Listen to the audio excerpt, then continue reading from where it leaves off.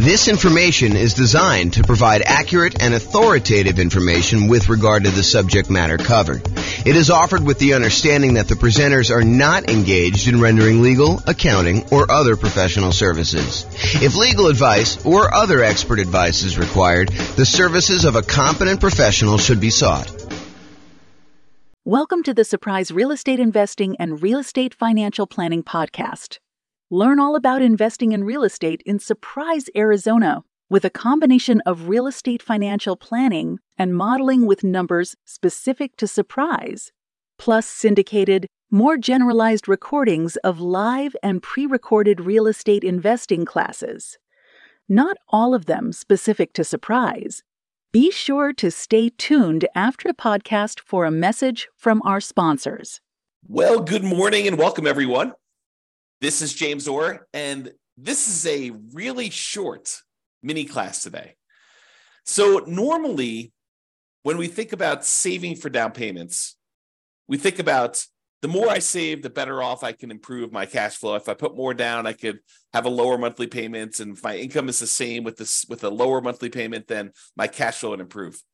But sometimes taking money that you would have otherwise set aside for down payments can be used in an alternative way such that it is more effective. It'll actually make a bigger impact in improving your cash flow, improving the overall returns you're getting on your investment. And so that is what this, as I mentioned, very short class is about today.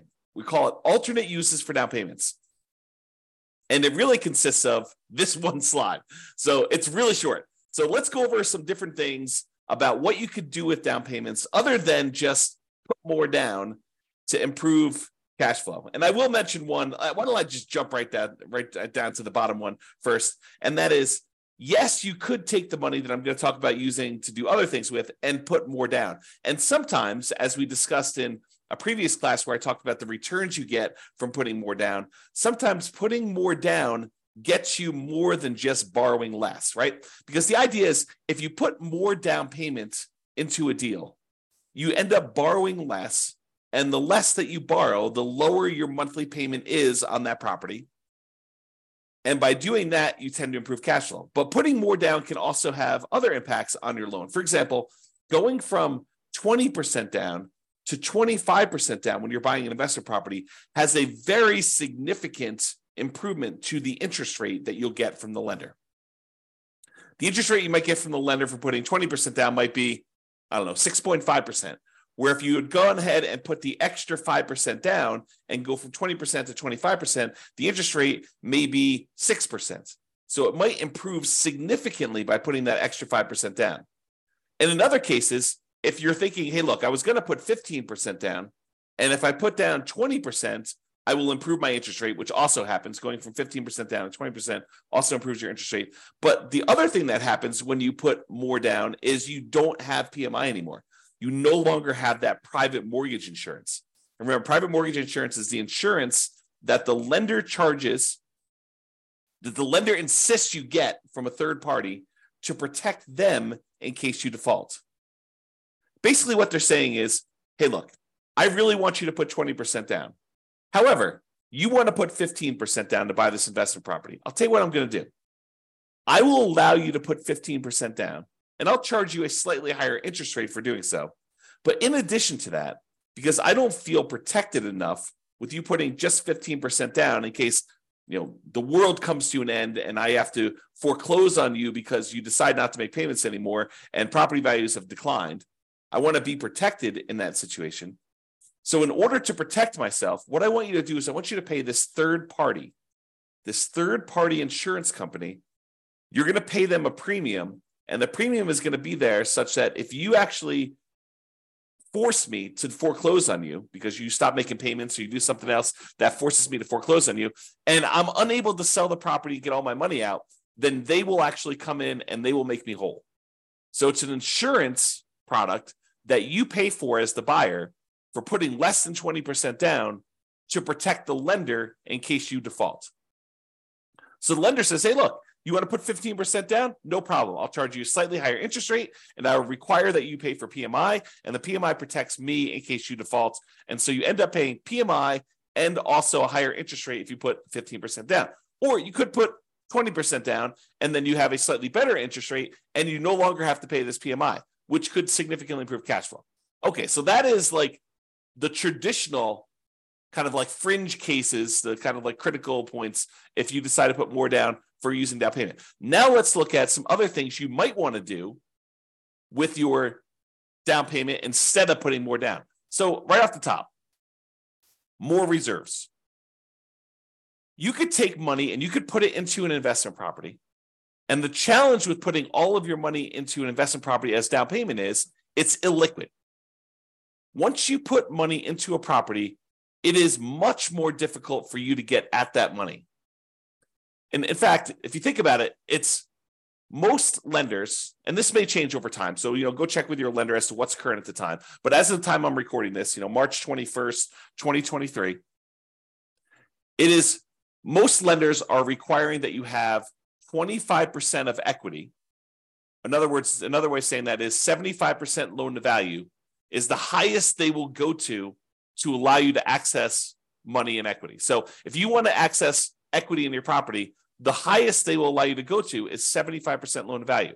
So you have to have at least 25% of equity remain in the property, and then anything above that 25% of equity, they will allow you to tap into and do a cash out refinance if you want to access that. The only other way to really get at that is to sell the property. You could do some type of loan against the property, some type of cash out refinance, whether that's a traditional cash out refinance of the whole loan, or maybe you do a home equity line of credit and you go up to a certain dollar amount on that, and maybe they go a little bit higher than 75%, or maybe your particular lender will only allow you to go to 75%, or you could sell the property and get that equity. So if you decide to not put more money in to begin with, and you keep that money set aside somewhere else in reserves, that can change the overall characteristics of you. It can make you a much safer investor because you have all this liquidity reserves in case something happens to the property and you need that money. If you had to put it into a down payment, it's harder to access. So by keeping it on the sideline, you have more in reserves, you're more liquid, you're more conservative, it's less risky overall. Okay, so you could do more reserves. And some lenders like seeing you have more reserves. I don't know if I've ever seen this, but I could imagine a lender actually giving you a slight break on the interest rate by having a very large amount of reserves. I don't recall ever seeing that, but it's possible a lender could do that, especially in the future, especially if they start valuing reserves more in the future, okay? The other thing you could do with your down payment money, instead of putting more down, is you could pay off other debt. Imagine you have a certain debt to income ratio, and the lender actually does change the interest rate based on your debt to income ratio for certain loans.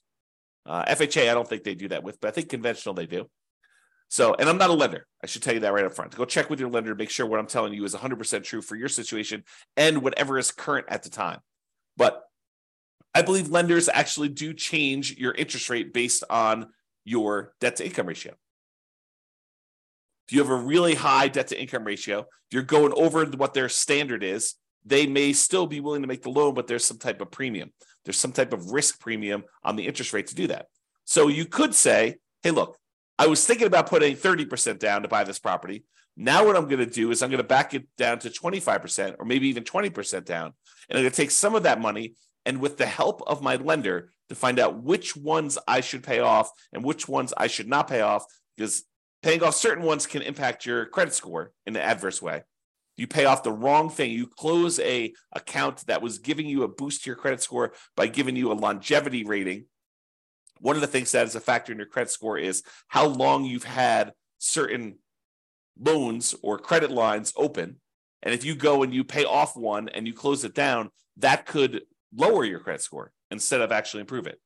But the lender may say, hey, look, if you go pay off these 3 bills that you've got outstanding, that would significantly improve your credit situation, your debt to income in this case, and maybe even your credit score, depending on what it is and how it's all working out. It's not super straightforward, so I can't give you specific advice about it. You'll need to talk with your lender in detail before doing this. But if you tell them, if you go and they say, you pay off these 3 things, that will improve your DTI and I'll be able to get you a better interest rate in your loan. That may be a better use of that money than putting more down.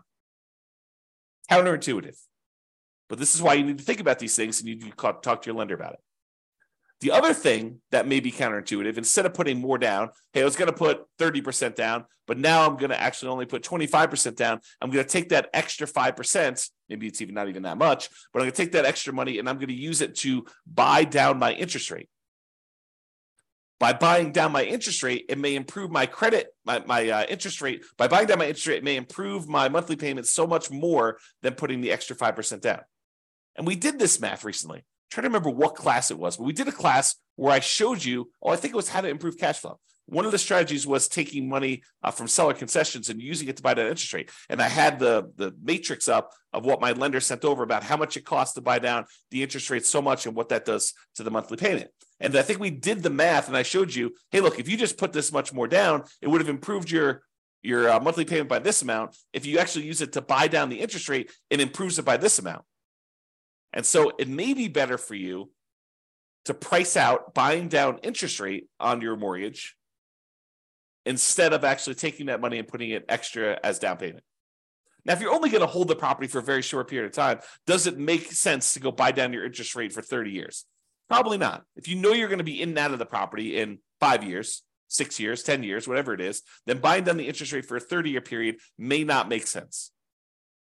But if this is one of the properties that you plan on holding in your portfolio forever, it's going to be one of the ones that you've designated that is going to be the source of your positive cash flow in your financial independence, retire early sort of model, then maybe you do pay down the interest rate because you know you're going to hold that loan for 30 years.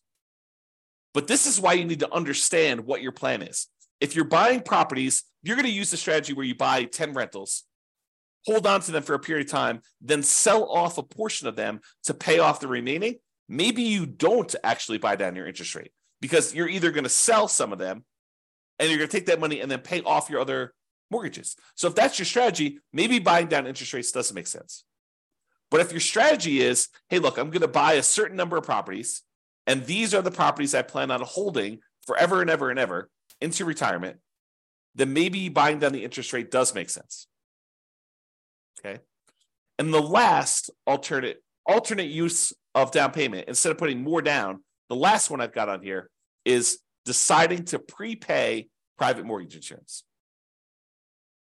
So instead of putting another $5,000 down on buying your next property, which might save you, I don't know, $25 a month, somewhere in that ballpark, maybe $30 a month, depending on the interest rate, you could choose to prepay PMI. You take the $5,000 and get rid of a, I don't know, $160, $200, $250 a month private mortgage insurance payment. So instead of getting $30 benefit, although the $30 is for the entire life of the loan by putting more down, you could say, look, I'm going to pay $5,000 in, and instead of having to make $150, $200, $250, whatever your private mortgage insurance payment would have been, instead of that, whatever it happens to be, $5,000 prepaying it, then you could actually choose to improve your cash flow by, let's call it $200 as an example, for whatever period of time you would have had that PMI. So if you would have had PMI for 5 years, you could figure out, would that have been a better deal for you? In a lot of cases, part of the reason why we might do this is because we would get improved cash flow early on when we typically need it the most. You don't always need improved cash flow early on. And sometimes you're willing to sit through that, uglier cash flow early on until the property's rents have gone up. Your mortgage typically stays the same unless you've got some type of variable rate interest rate, but your taxes and your insurance, and your maintenance, your property management, they tend to creep up as well, but not quite as fast as that very large chunk of the mortgage payment on a property. Okay. So remember, let's just talk about private mortgage insurance. So private mortgage insurance, there's really 3 ways that we can pay it. Number one is you can voluntarily take a higher interest rate from the lender and have the lender give you a credit which could cover paying it up front. So instead of actually paying it yourself, you say, look, I will voluntarily take a higher interest rate from the lender. Okay, that's one way to pay it. The other way to pay it is monthly. You say, look, the private mortgage insurance premium is $150, $200, $250 a month, whatever it happens to be. It's based on a whole bunch of factors, which we'll cover in the PMI class. But basically, that PMI payment, it exists until you get below 80% loan to value, or with FHA, it never goes away. Okay, so you can do it monthly until you reach that criteria, or with FHA, it doesn't go away. You have to get out of that loan. You have to do a refi or sell the property, change out of the FHA loan in order to get rid of the PMI on FHA, which PMI on FHA is called mortgage insurance premium. It's called MIP, but same thing. It's an insurance premium to protect the lender.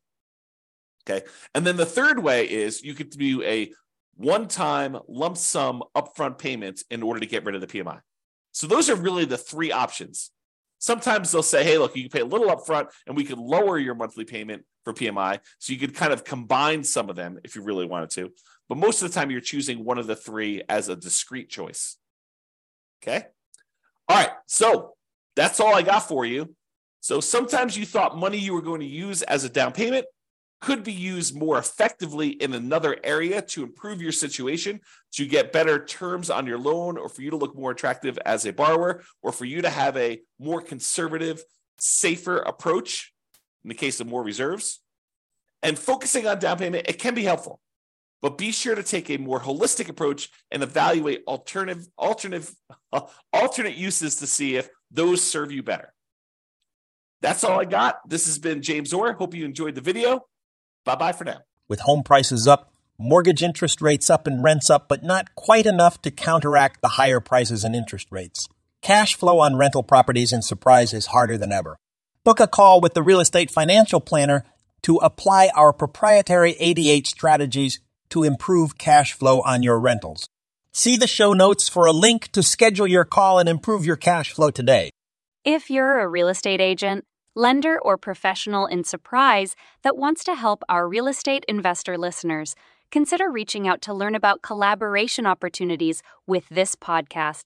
We'd love to add more value to our listeners by having you assist our investors buy, sell, and finance their real estate investments. See the show notes to schedule a call to discuss collaboration opportunities.